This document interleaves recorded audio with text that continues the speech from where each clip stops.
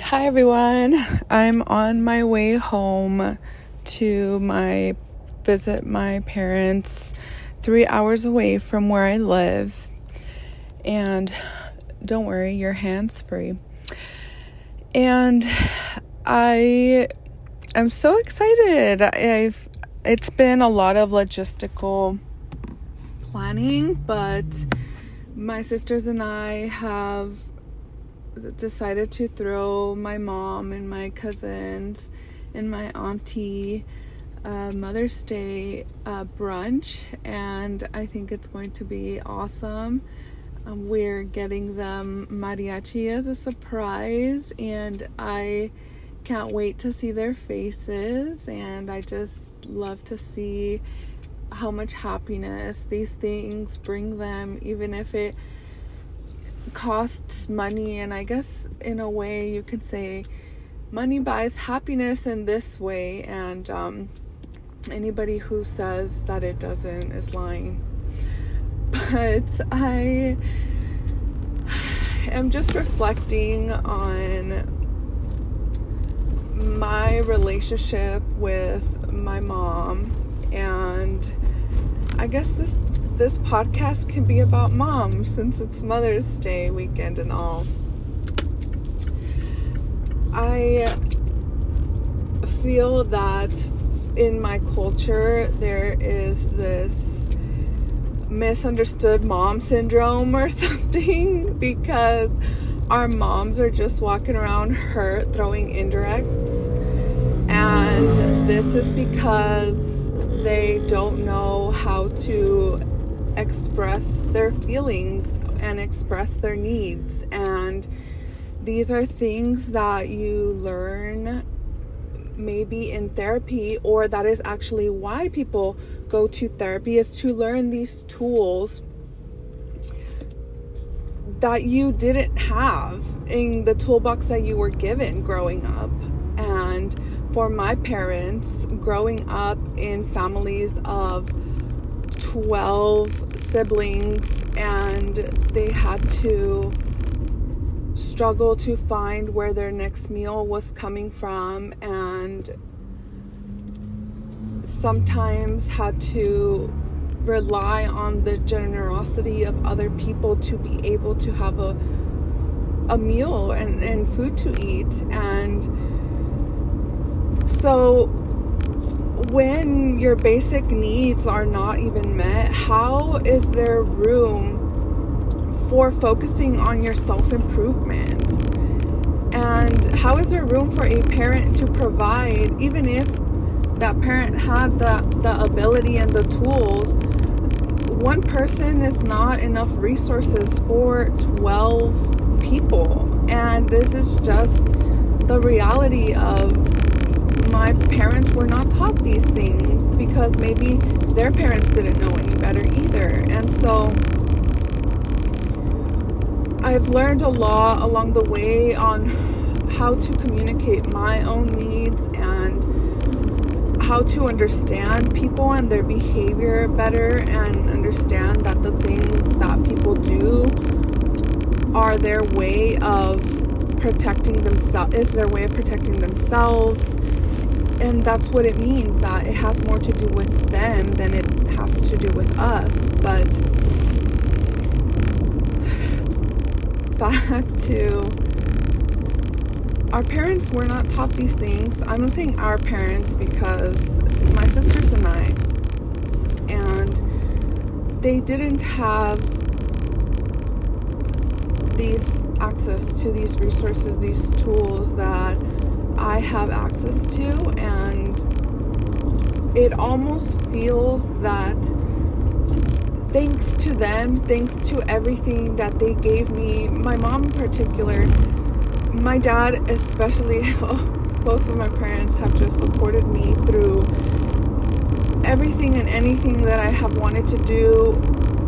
Sometimes they couldn't do it because financial reasons, and I just had to understand that was the reality of our life at the time. And I know that if they could have, they would have, and I know that my parents did everything they could to give us everything that we needed. And which, oh my goodness, if I get emotional, y'all, bear with me. I understand how privileged I am to have that, and I feel sometimes that I have this heavy obligation to pay back everything that they have done for me, and it's a lot of pressure, and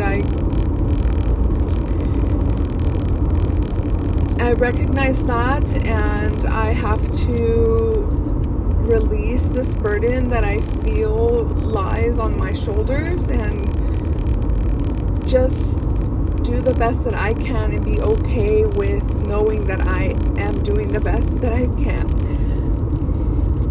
Anyways, there's a lot under that, but my point is that I have learned that my parents didn't know any better, and practicing empathy on them and where they came from and what they didn't have, and they did the best they could with what they were given, and unfortunately it wasn't a lot.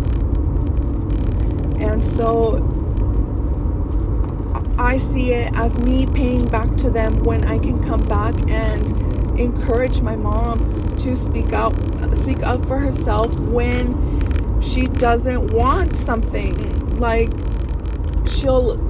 she clearly doesn't want to do something or be somewhere, and she'll be there to make other people happy. And if everybody else says we're gonna do something, then we're gonna do something even if she doesn't agree with it, and then she ends up resentful, or people end up hurt that that's not what they wanted. But also, we're not mind readers, so I'm able to encourage her to speak up for herself, and in a gentle, caring way, or I do my best at least, because it's still difficult for me in my relationship with her.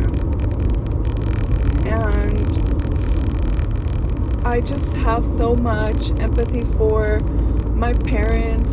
It just feels like, since we know better now and we know more, that this is our way, this is my way of giving back to them, is by bringing back all of this knowledge that I have gained, and they said, here you go, daughter, go explore the world and gain this knowledge, and we paid for your college. And it's my way of paying back, is me coming back and saying, here's what I learned, here's what I brought back.